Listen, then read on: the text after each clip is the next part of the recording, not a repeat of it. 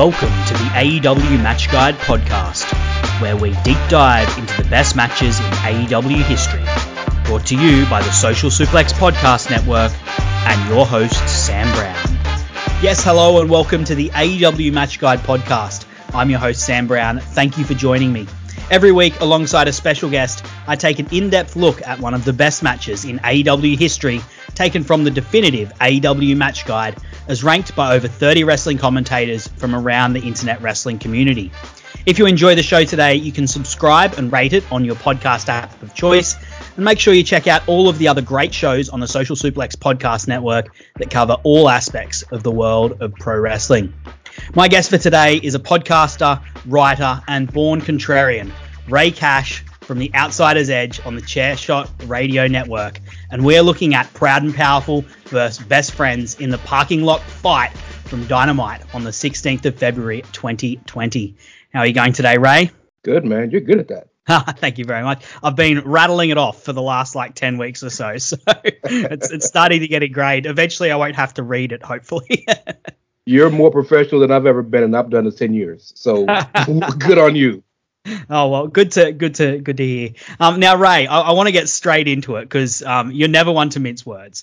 And I think for people who do follow your work on the Chairshot Radio Network as a podcaster, writer, or follow you on social media, just know you from around the traps, they might be wondering, why have I got Ray onto an AEW podcast? Because you're someone who isn't afraid to really lay the boot into AEW at different points.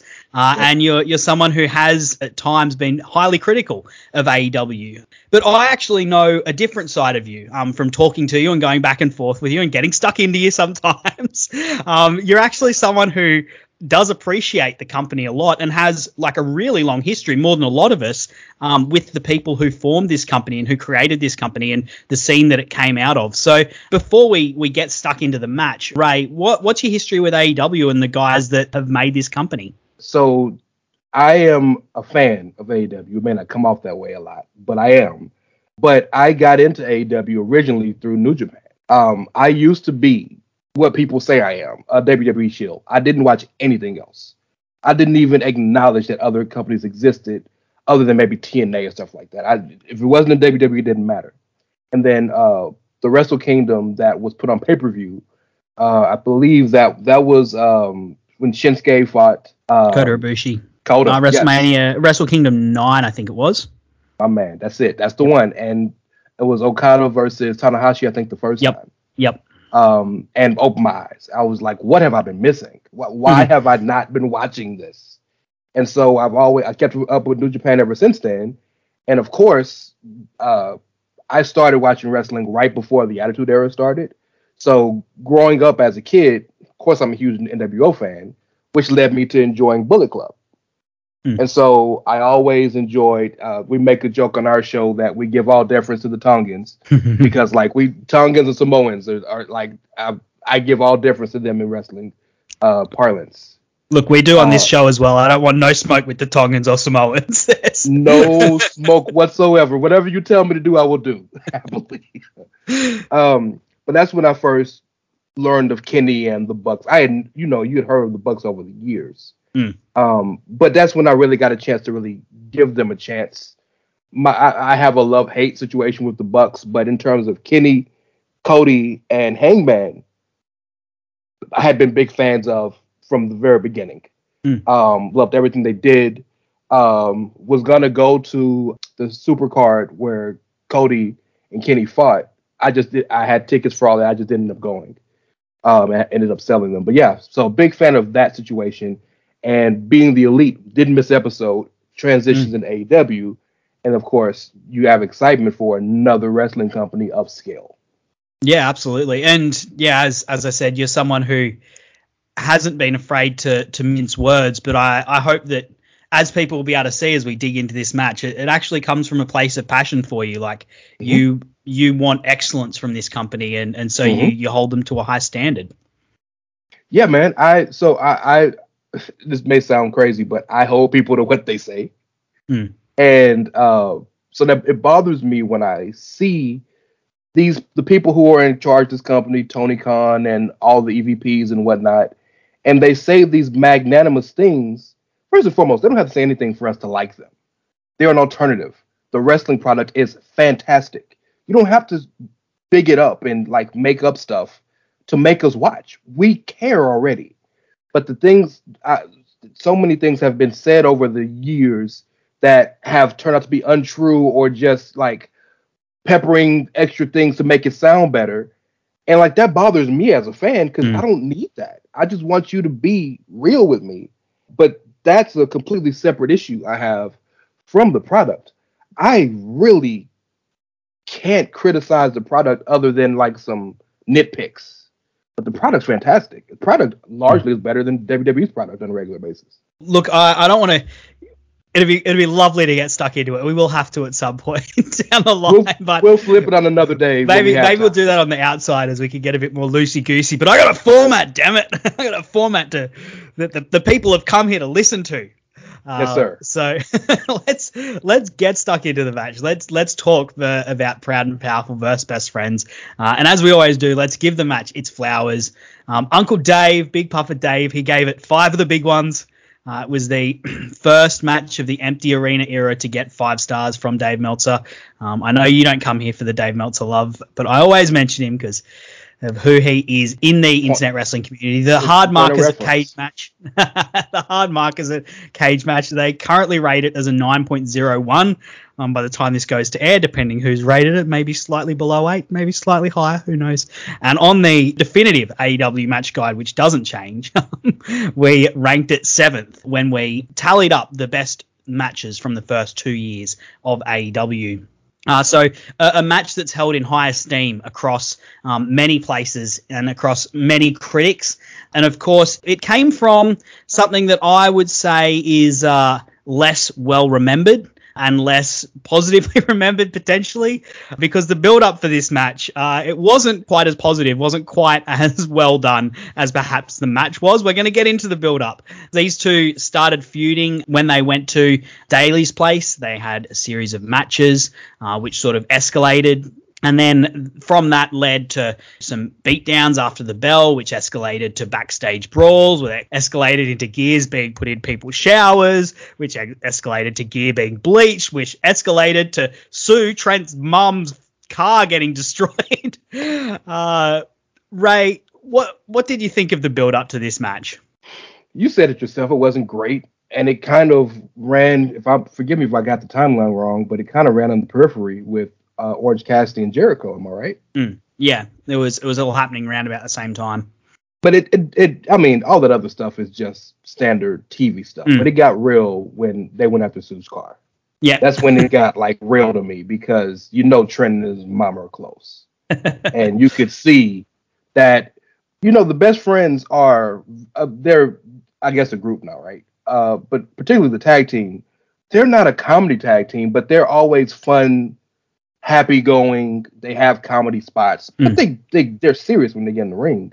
But that took this from them like just looking at the bright side and having fun to being really serious. And I think that was a much needed flip to get to where they wanted to go. Okay, so you're saying that once that part happened, that's when you emotionally engaged with the story. A little more, yeah. You kind of you can sink your teeth into it once. I mean, we've seen all these pranks and stuff happen, right? Didn't the Usos, right? Didn't the Usos make fun of Dax and Cash for shaving their backs? Yeah, like stupid stuff all the time. Yeah. But when it touches a family member and it's something you'd be like, oh, all right, they pissed now.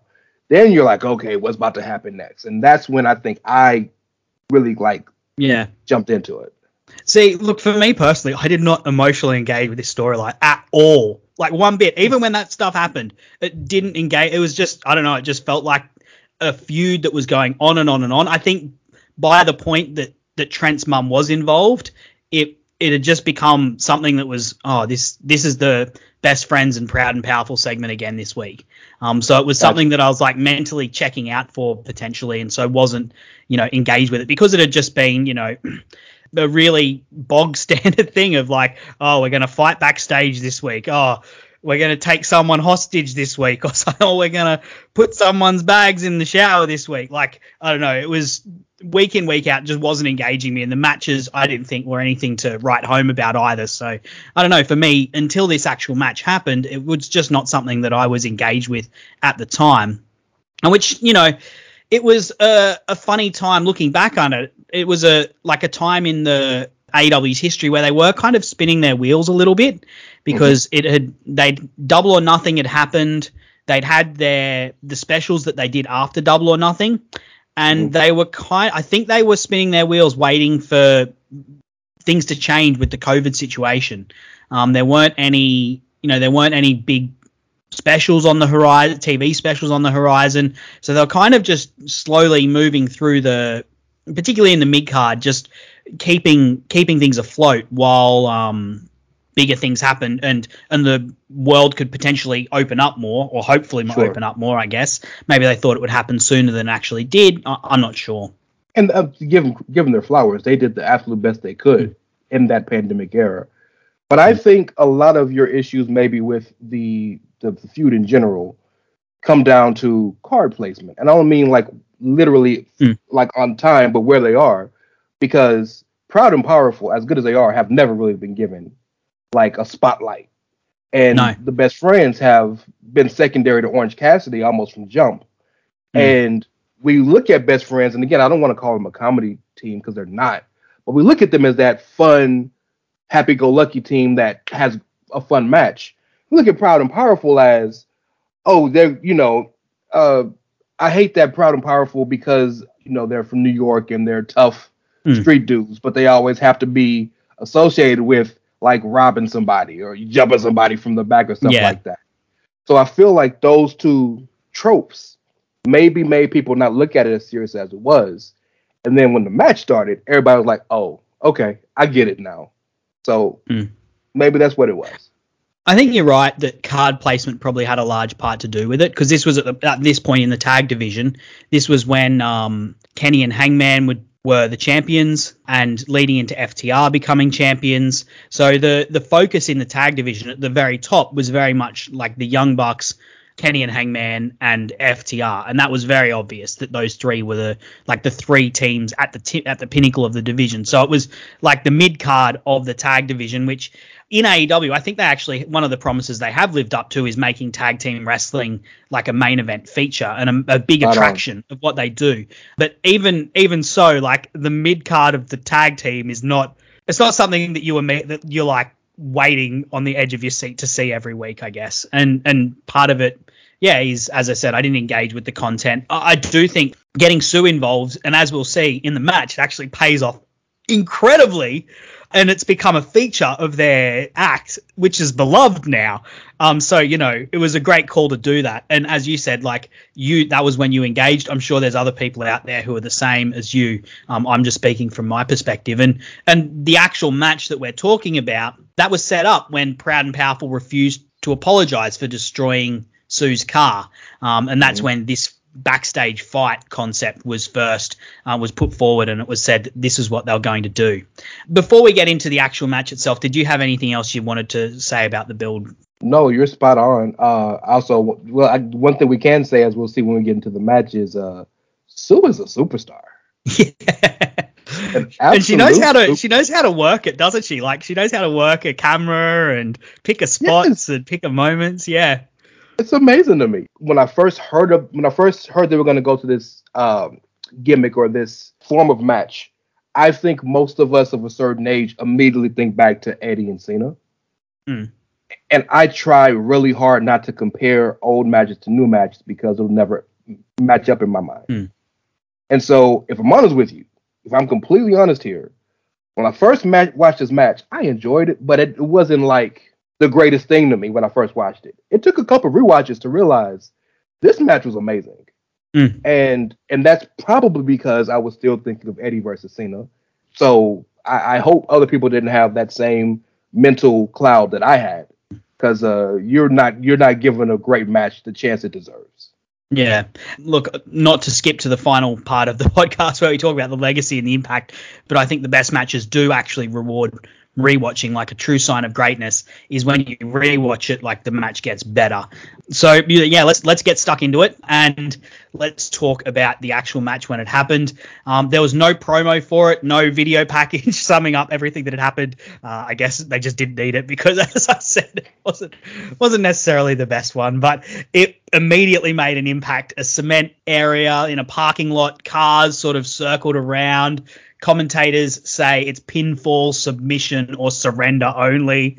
Proud and Powerful come out with their Dead Kennedy's face paint on. I think this was this like the first time they'd worn it, or maybe the first time since their debut that they'd worn that face paint, which is just such a striking look. They wore it in the debut, and I want to say they wore it on one of the Stadium Stampedes. Yep. But this was probably the first proper match on Dynamite that they wore it on. Yeah. And when they put that face paint on, it's over. Like, it's for real. Yeah. Yeah, a really striking look, really cool look. And the Best Friends come out wearing jeans.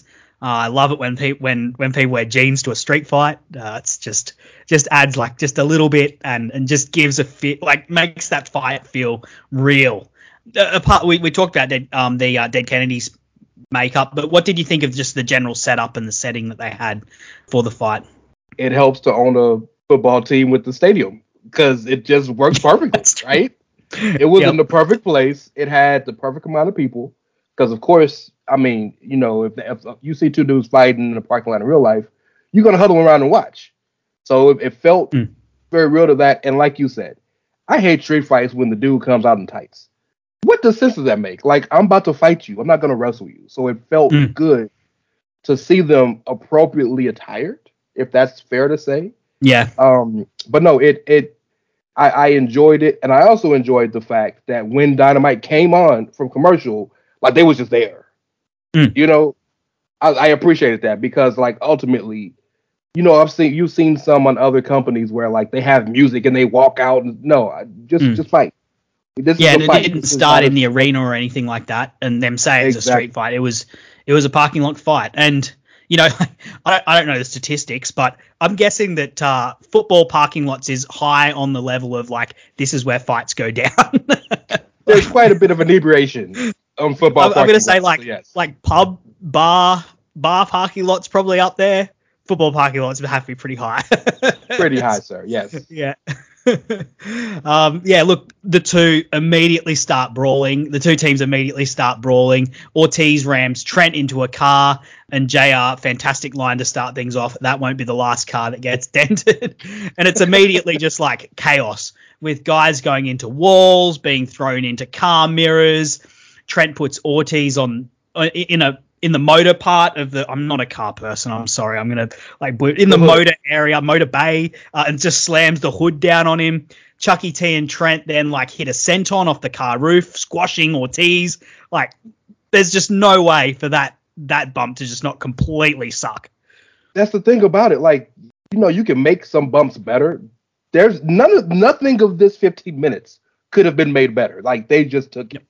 Yeah, it's cement, metal, glass. Like, this would have been one you'd wake up the next day hurting. Man, there's a spot right after where I believe it's Trent.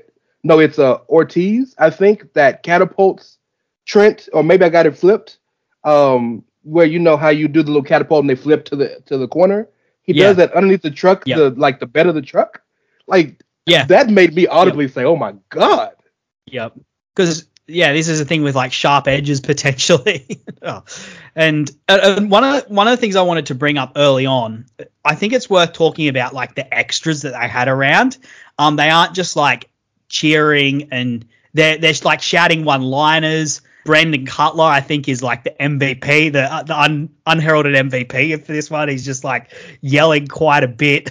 And when they get out the plywood, he's going, "Yeah, that's what I'm talking about." How much do you just love the extras in this match? They give it the background it needed. Yeah. So again, good wrestling makes you kind of revert to other things in your life, right? Or good entertainment, rather, I should say. This really felt, what suspension of disbelief is the word we use, the term. This really felt like, man, if these dudes wasn't working right now, they would be fighting. It felt like a real fight in a real parking lot. And that authenticity I think is what lended itself to the match and made it better. Yeah, and I think like adding to that authentic feel is just how chaotic it is. Like there's a bit where Trent like throws a 2x4 at Ortiz and it bounced back and like hits him in the face. Just like it cut him. He was cut over the eye. Yeah. And you know, like Santana pulls a tire iron out from a mud flap. Later on, Ortiz gets a shovel from the back of the ute. I love how organic it feels. Like they're using weapons that suit the arena that they're fighting in, which is, you know, not pulling out chairs and stuff. I really like that. Yep. And man, when Ortiz threw the sledgehammer at Chucky, I gasped. Like, yeah, it's hard to get this old contrarian, if you want to still call me that, to like really be like, oh my God, like really get into it. And this match had me concerned for these guys' safety. Yeah, like so Santana gets busted open. Like, what a cool look. The dead Kennedy's makeup, the black, the white, and the red. It's just like such an iconic, cool look. And as you said, like Ortiz throws a sledgehammer and Chuck dodges it, like last second stuff. If he didn't dodge, it's hitting him square in the forehead. And it goes and it's a real sledgehammer. Oh yeah, it goes like bang into the window shield. That's like a real sledgehammer into a real car window shield. Yeah, Chuck and Ortiz then like brawl on top of the car. Ortiz suplexes Chuck onto the roof, landing like on the glass window. And it's just like the way that it breaks. This is like isn't sugar glass. No. He even turns over and you could see the glass in his back. Yeah. It's not like the sort of easy break glass that wrestling companies will use sometimes, which, I mean, I've never taken a bump onto it or touched it. I'm sure it still sucks, but like real glass, it takes a lot to break a real plane of glass and it cuts like hard. Yeah. And there's just like this brilliant image of Santana with the dead president makeup with like blood just dripping down his face from his forehead. I just cannot speak more highly of the atmosphere and the aesthetics of this match. Yep. These are the types of matches that make you appreciate what these guys put on the line for us. Because this was, by and large, it wasn't a random match in Dynamite, but in the grand scheme of things, it's just a random match in another episode. And they gave their all. They put their bodies on the line for this, and that spot is one of those that you think of where you're like, you don't feel that in the morning. Yeah, Excalibur makes a great point in commentary. He actually brings up what we've kind of been talking about. He brings up the point that the angles that they're hitting things at are not normal for wrestling, which I thought was really interesting because like we watch wrestling obviously, and within the like the kayfabe, the suspension of disbelief aspect of it, like we know these people trained to give moves, but also trained to take them in a way that like minimizes their impact potentially, or like mitigates the impact somewhat. But it's like a really great moment to bring that up because he's like, these guys, you can't train to hit the angles that these guys are hitting right now. So it's like an added level of brutality for it. So yeah, really great call by Excalibur. And I mentioned JR earlier as well. Like the commentators are really hitting well in this match. Mm-hmm. They were on their job. Yeah, absolutely. And there's just, as we've said, really heavy shots back and forth by both teams. It's a seesawing sort of style of match through guardrails, using weapons, breaking sticks of wood. The shovel, the what was it? The snow shovel that they hit. They hit best friends on the back with it, and you can see it crumple up. Just Yeah, I think I'm happy to say though that Trent takes like the worst bump of the night, and it sort of is a bit of an escalation point for the match. When it's heading to the end of the match is when Trent gets powerbombed on the roof of the car, which makes a huge dent, and then slammed into the windscreen. Like we talked about the glass, how gross it is. And by that point, he doesn't even have a shirt, so the shards are sticking out. It's just tearing up his back, and he like slides down a little bit as well. Is that one of the worst bumps you've ever seen, Ray? Like just from a gruesome kind of gross perspective? Yeah, just, if we're not talking like throwing somebody off a scaffold or something, just a regular bump, that's one of the hardest you could take. Yeah. Yeah, man. Oh, and glass spots always make me cringe. So to take the power bomb and then go through the windshield oh man. Yep.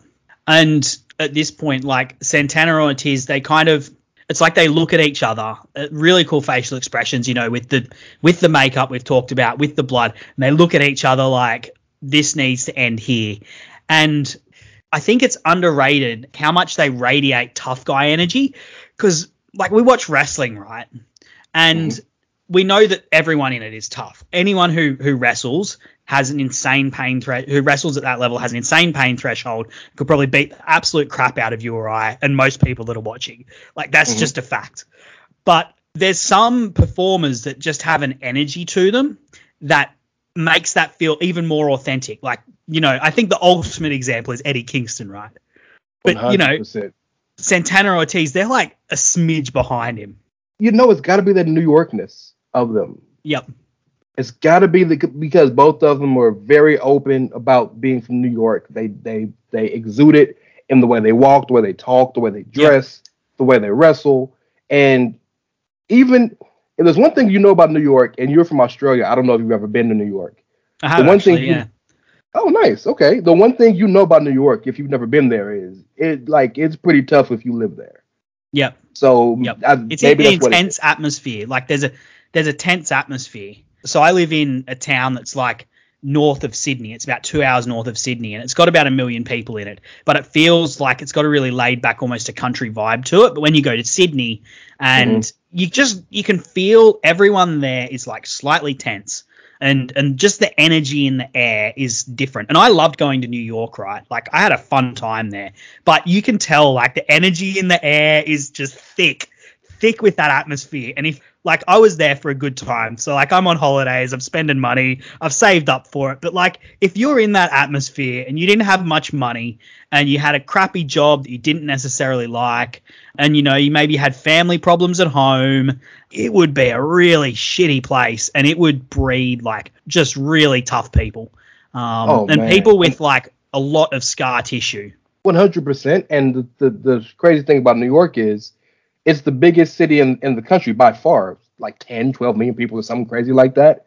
But it's not big in terms of wide. So they just keep piling on top of each other, on top of each other, on top of each other. So just imagine if you're in an elevator with too many people and how that makes you feel. That's them every day. So yeah, I get that attitude that comes from them. And those New York wrestlers tend to be able to use that to their advantage in situations like this. Yeah. And that tough guy energy you said with Proud and Powerful, it's not fake. Yeah. It is all authentic. Yeah, and it's in, as you said, like it's in all those small things you said before, like the way they walk, the way they talk, the way they look at each other. And like even just there's this bit just after they put Trent through the glass where one of them's got like a lead pipe and he goes, "This is the biggest mistake of your life." And he's just like tapping the lead pipe like and it's just like you can just imagine like these two people in a dark alley and just like this guy with the lead pipes just like just to menace, like in a menacing way. Oh man, terrifying. Like terrifying stuff. Yeah, but all hope is not lost because Orange Cassidy, he emerges from the back of a car just in his classic laconic way. Apparently, I don't know, like he's been resting in the back of a car, sleeping in the boot or something. Just chilling back there. Just happened to be there. And hits an orange punch with a steel chain to knock out Santana, delivering him to Chucky, who hits a tombstone on the car bonnet. And over on the ute next to him, Chucky T hits the bastard driver through some plywood that's been like stretched out across the back of the ute. Sorry, truck. We call trucks utes here in Australia. It'll work. It's okay. Yeah, and gets the 3 count. Couple things I wanted to touch on. Firstly, I did a number of weeks ago. I did the Pac versus Orange Cassidy match, and I said I think Orange Cassidy has the best Superman punch in wrestling. You're a big Roman Reigns fan, Ray. It's better. It is better. Yes, it's better. And I am one of the biggest Roman Reigns fans walking New York. It is better. Because Roman Reigns is 6'2", 265 pounds. And Orange Cassidy is about the size of my leg. He's a whippet. And he comes out, and the best part about it is the slop style and all that, he lays that shit in. That is not a put on. He lays that punch in. Yep. Well, that's like his thing, right? Like he like uses the sloth style to lull his opponent into a false sense of security and then hits hard and fast. So like his moves just have to have impact. Can I tell you something? Yeah. You're the first person that brought that to my attention that makes sense in my mind. I was the biggest Orange Cassidy hater. I think we talked about this. Yeah. If it wasn't you, it was somebody else. Like I get that he's funny to people and like the spots can be funny at times, but I just hated it because I just felt like you're killing the point of the wrestling match. But when you pointed out to me, it's all a put on to lull them into a false sense of security. Then I was like, oh my God, Yeah. it makes so much sense. Look. To be fair to you, I don't think it is always done quite that well, but that's the idea, right? Like, and in some matches, like the Pac versus Orange Cassidy match that we talked about, it's perfect. Like, it's done so well. But there's somewhere, like there was I think the ladder match at the Double or Nothing maybe that year. Oh no, not Double or Nothing, All Out. He like comes out and he like stands on the ladder and tries to reach up. And it's funny, but like, come on, he's actually meant to be smart. Like that's part of the thing is that he's actually really smart and that's how he gets. So yeah, I guess maybe you could chalk that up to playing the crowd. But yeah, fantastic cameo in this match, just like emerging from a boot and hitting, a chain wrapped orange punch. Great stuff. And then, yeah, look, really, really good looking finish to it. Like a brutal finish to a brutal match. What an ending. What did you think of the ending? The ending was perfect, I think, because Orange Cassidy was a part of this feud from the jump. So it felt kind of like perfectly climactic for him to play a part in finishing it.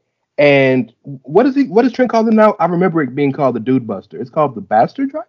That's just what I know it as. That's what they do it. That's what it's called when Kota Ibushi does it. So that's that, and he was the first person I saw do it. Okay. And Kevin Kelly called it a bastard driver. So that's just what I've always called it.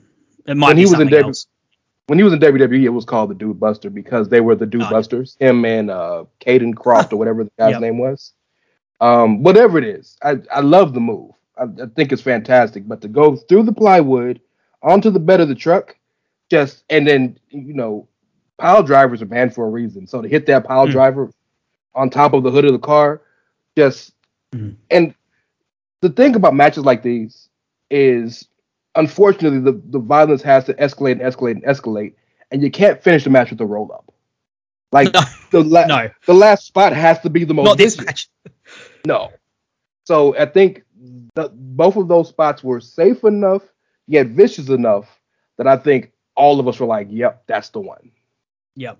And then, of course, just to add like the cherry on the cake, just the perfect post-match, right? So end of the match, we just hear like honking and the best friends stumble over and the camera just follows them so perfectly. It reveals Sue in a new van, the Proud and Powerful destroyed her old one, but she's got a new one now, comes up, hugs like a bloodied up glass infused Trent. OC like jumps in the front. He's riding shotgun.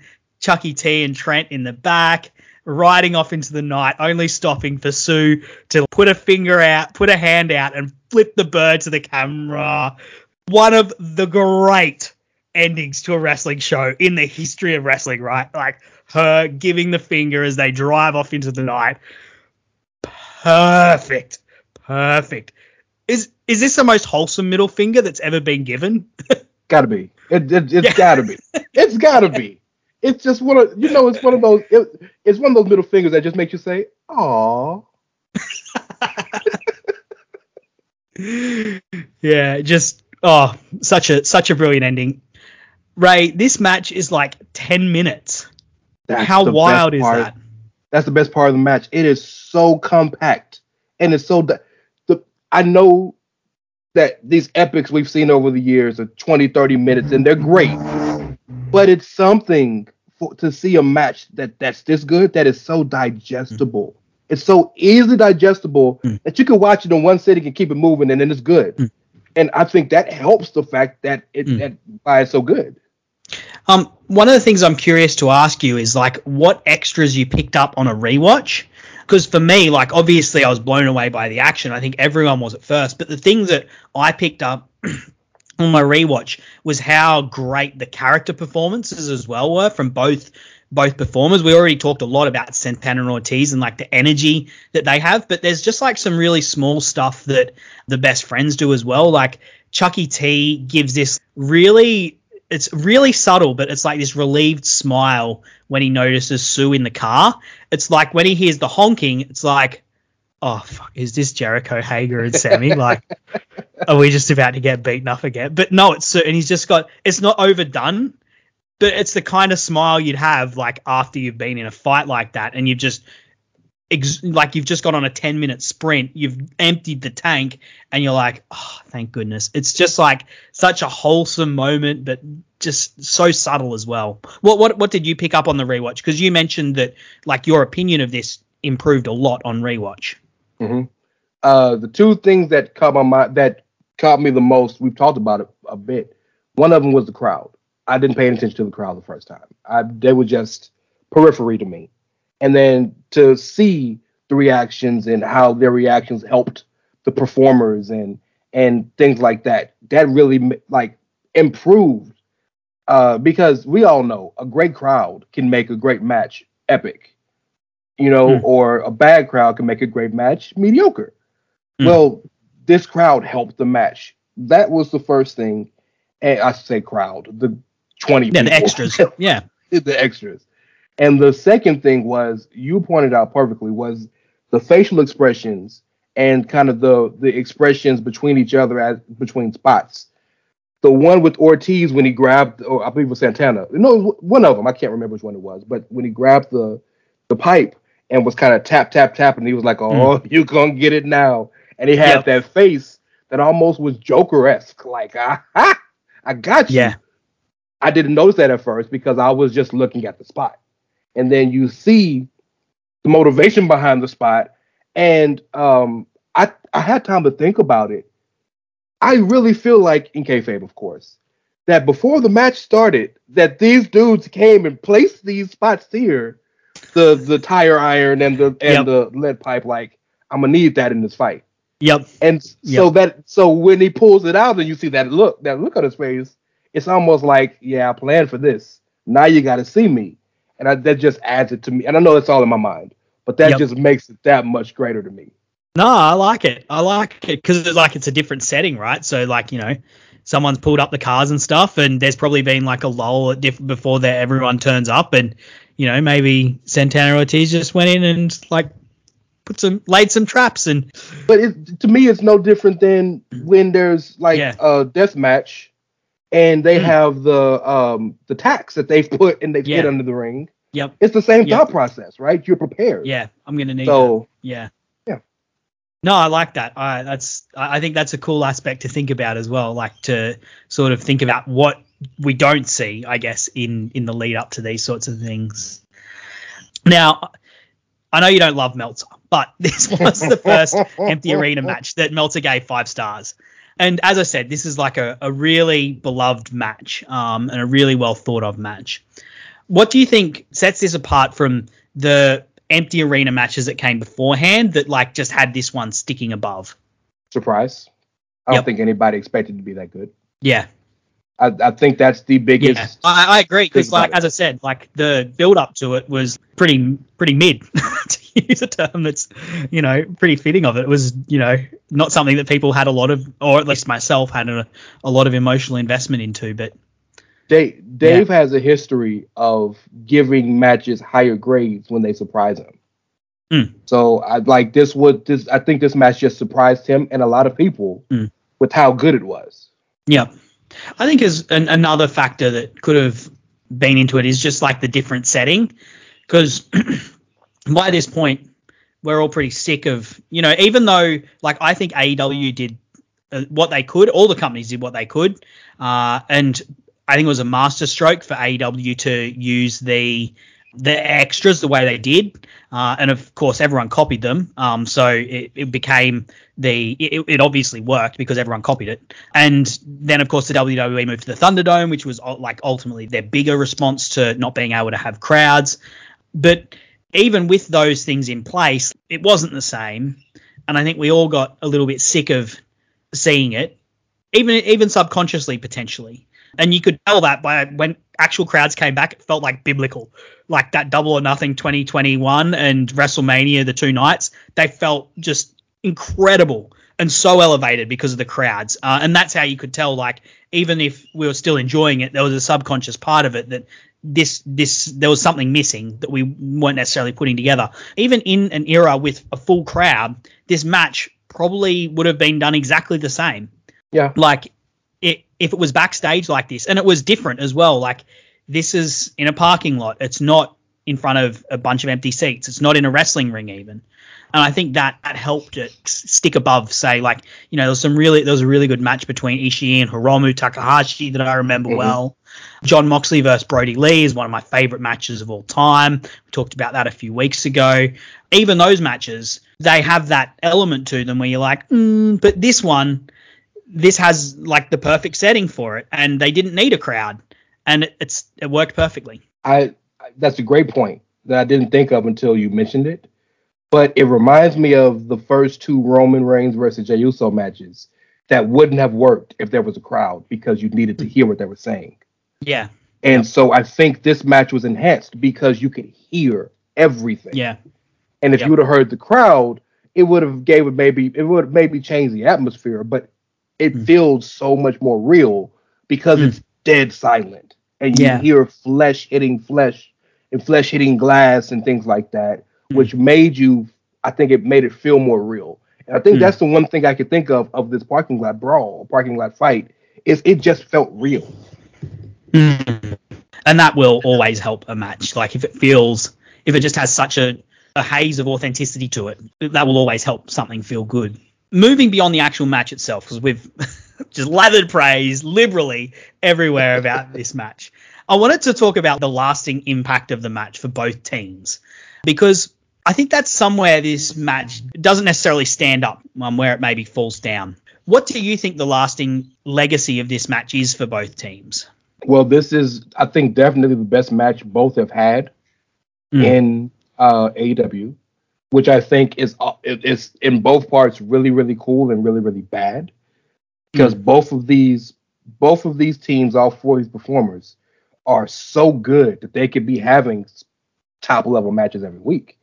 I give Best Friends a break because Trent got hurt, and he, as of this recording, he just came back, so that will hopefully help them in going further. But there's no excuse that Proud and Powerful hasn't been a top level tag team. There's no excuse. And so that this is their legacy is really cool, that a random mid-card match in the pandemic era holds up. On rewatching is great, but I think it's also a shame that this is going to be the best match you remember them in as a tag team. They've done great things as a group. I think the Stadium Stampedes have been fun and stuff like that. But I'm talking about as just a singular tag team match. This should not be what you remember them for, but yet I think it will be. This match added a lot to the mythology of both teams, like the sort of the legend that they have in AEW, particularly like the Dead Kennedys makeup, like that. I think it, like, as you said, like when they wear that means stuff's about to happen. And I think this match does. I'm not sure. I didn't watch a lot of LAX before they were Proud and Powerful in AEW. I'm not sure if they did it regularly before then, but like for me now, because they wore the Dead Kennedys makeup in this match, like it means when they wear it in the future. So like when they bring it out for Blood and Guts, it's serious. It's about to go down. And of course, like it adds to the toughness for Best Friends to be like, these guys, they're lovable, they're wholesome, but they've got a lot of grit to them as well. But I don't think it elevated them. Like I don't think either of the teams were elevated in the ranks of AEW because of this match. Straight after it as well, like Best Friends got stuck in what I would call pretty much the same feud, where it's like another feud that goes on forever, probably too long. Every week there's another segment where something wacky or crazy or trying to build heat happens. This is, of course, talking about against Miro and Kip Sabian. And it leads to like a fantastic match. Like there's a fantastic blow-off match, but it just goes on for too long and the emotional stakes just aren't there. I feel like for most people that was the case, particularly with that second feud, if not this first one as well. And I don't think that's like a template that's a good one to have for a long-term thing like, oh, well, these guys are really good at saving it when the match happens. I agree, and there's a positive and a negative to kind of the stable wars of AEW, but Best Friends being kind of like the wacky home for like all the people who don't fit is fun and endearing, but it doesn't help them in the long run when you get into feuds like this. And maybe you'll disagree with this, but Miro and Kip Sabian was not a good combo. So I just don't think that was a good match to begin with. Kip Sabian is a fantastic wrestler, and him and Penelope are a great combo. But I didn't need to see Kip and Miro being a video game guy. So I just think there was so much working against that next feud that it just wasn't going to work in general, and then it lasted too long to begin with. Yeah. I think, like, looking at this, there's almost an argument against the long-term planned-out nature that AEW has. Because, like, AEW, they're a company that, for better or worse, and I think for most of this, like, mostly better, because I'm a big proponent of this, like, they have these long stories that they plan out, and they book very methodically for that. And the tag team division at this point, like, the story was Hangman and Kenny, the Bucks, and FTR. And there really wasn't room for one of these teams to come out of this match, you know, red hot and on fire and stuff up that situation. There's an alternate universe where, like, I think Proud and Powerful win and go up against the Bucks. And they come out of this just so flaming red hot, and they go against the Bucks and completely blow apart that upper tier of the tag team division. But that wasn't going to happen in AEW because of the methodical nature of the story that they'd planned out, which, you know, for the most part, like, I love the fact that they build out these stories and map them out and execute them so that stories have a logical beginning, middle and end. But I guess this here, what we're talking about is possibly the argument against that. Great question. Great point. I have two quick retorts to that. The first one is that is the one negative about ultra long-term storytelling, because the middle always is going to be your problem. You're going to have a beginning and have an end. And your middle is always, and AEW's been, I don't want to call them lucky because they very clearly planned for this, but in terms of, like, the reactions have gotten so lucky that people haven't gotten tired of the wait in between the beginning and the end. And they've done great in booking so far, but this is the problem with long-term storytelling, because you got to get through that middle part, right? Just to quickly jump in, my I guess my talk to that would be that they have built enough engagement with their fans that their fans will trust them and they'll go along with it knowing that it's going somewhere. Absolutely. And that is their greatest asset, is that they have the goodwill to get that time. The second quick point is that's the beauty of the mid-card, right? I know that there's parts of the mid-card that's supposed to build you up to the next part, but there's that whole other 75 to 80% of the mid-card that exists just because it exists, right? Just to get you from match to match, show to show, card to card, pay-per-view to pay-per-view. And this is the quintessential gotta have something to do match. And it just outshined every expectation anybody ever had for it. It did main event Dynamite that week, I guess, but I know what you're saying. It was not like a program that was a headline feud, so to speak. But it's good. I guess it's probably a good thing that AEW, it shows that AEW are willing to go with, like, what's most important at the, you know, in the main event spot, not always having the same wrestler in it, but at the same time, I think you're right with what you said. Yeah. Diversity doesn't just mean sexual orientation or racial or gender. Diversity just means different. And this brings diversity to the card. Yep. I've got two more questions. One quick one, which I'll leave till last, and just one that's like a more of a broad overview. AEW's done like a lot of really violent matches.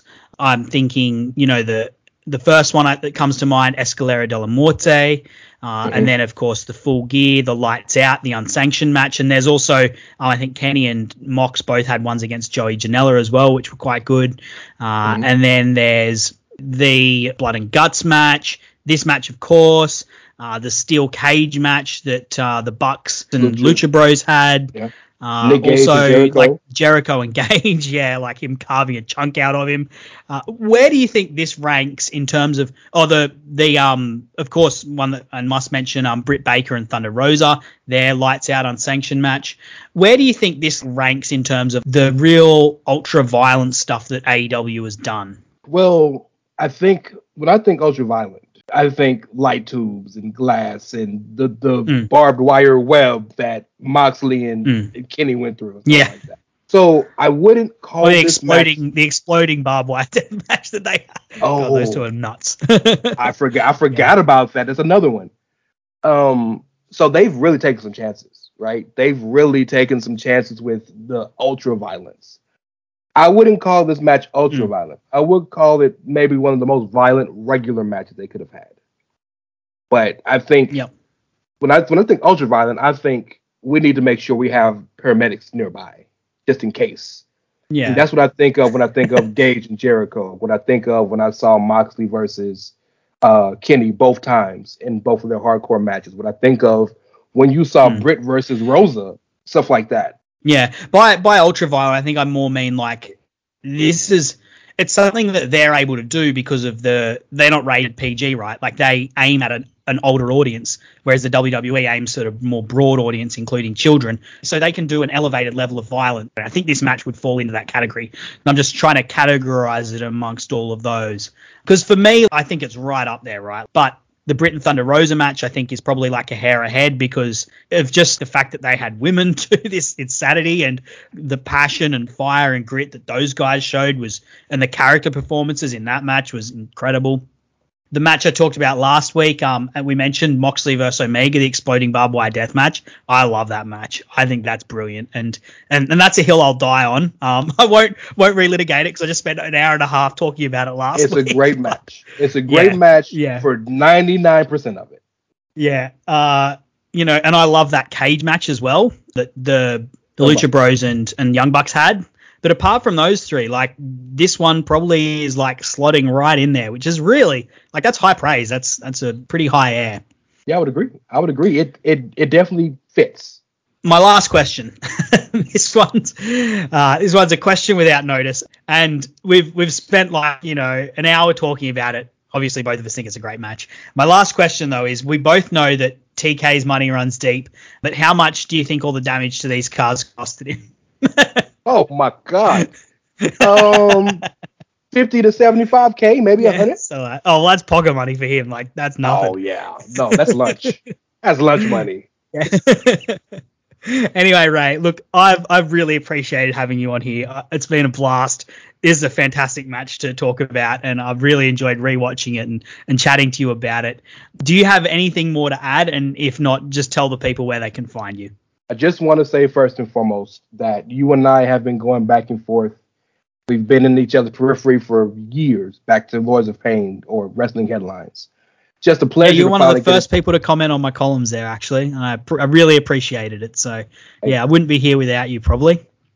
You were a really good writer, and you're an excellent podcaster. And it's been my pleasure. And it's been my pleasure to have our run-ins and our back and forths and our DMs and whatnot. I enjoy our conversation. And I thank you for thinking of me for this, because you didn't have to. And I truly appreciate that. And I appreciate you giving me a chance to show the world that I actually do care about AEW. I just, y'all see me criticizing for other things, but I care about this company. So thank you for that. But you can find me on Twitter at It's Ray Cash. That is REY as in Mysterio and CASH as in dollars. And anywhere on thechairshot.com and the Chairshot Radio Network. I'm all over that thing. I write columns. I do podcasts. I do everything. I'll come to your house and wash your windows if you pay me. Whatever you need. I've got nothing to say after that, Ray, except that, look, as I said, thank you. Thank you for joining me. Been an absolute blast. And I really appreciate you jumping on, making the time of day for me. And look, I appreciate the listeners as well. Everyone listening out there, really appreciate it. It's been so fun. It's so fun making this podcast. And it's been a real a really great journey to see how it's growing and changing and how people are loving it and engaging with it. So I really appreciate it. If you want to find me, you can find me on Twitter, Sir_Samuel. As I said at the start, make sure you listen to all of the other great shows on the Social Suplex Podcast Network. And make sure you listen in next week where I am talking about Cody versus MJF with Howard Schilling. So that will be a really fun one to talk about. So make sure you join me next Friday on the AEW Match Guide podcast. Thank you, Ray Cash, for joining me today. And thank you to the dear listeners out there for listening in. I'll see you next week.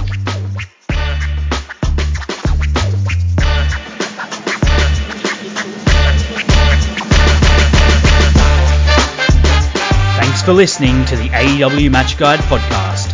If you enjoyed the show, then you can subscribe on the podcast app of your choice so you never miss an episode. Also, feel free to let me know on Twitter at Sir_Samuel. I'd love to hear from you.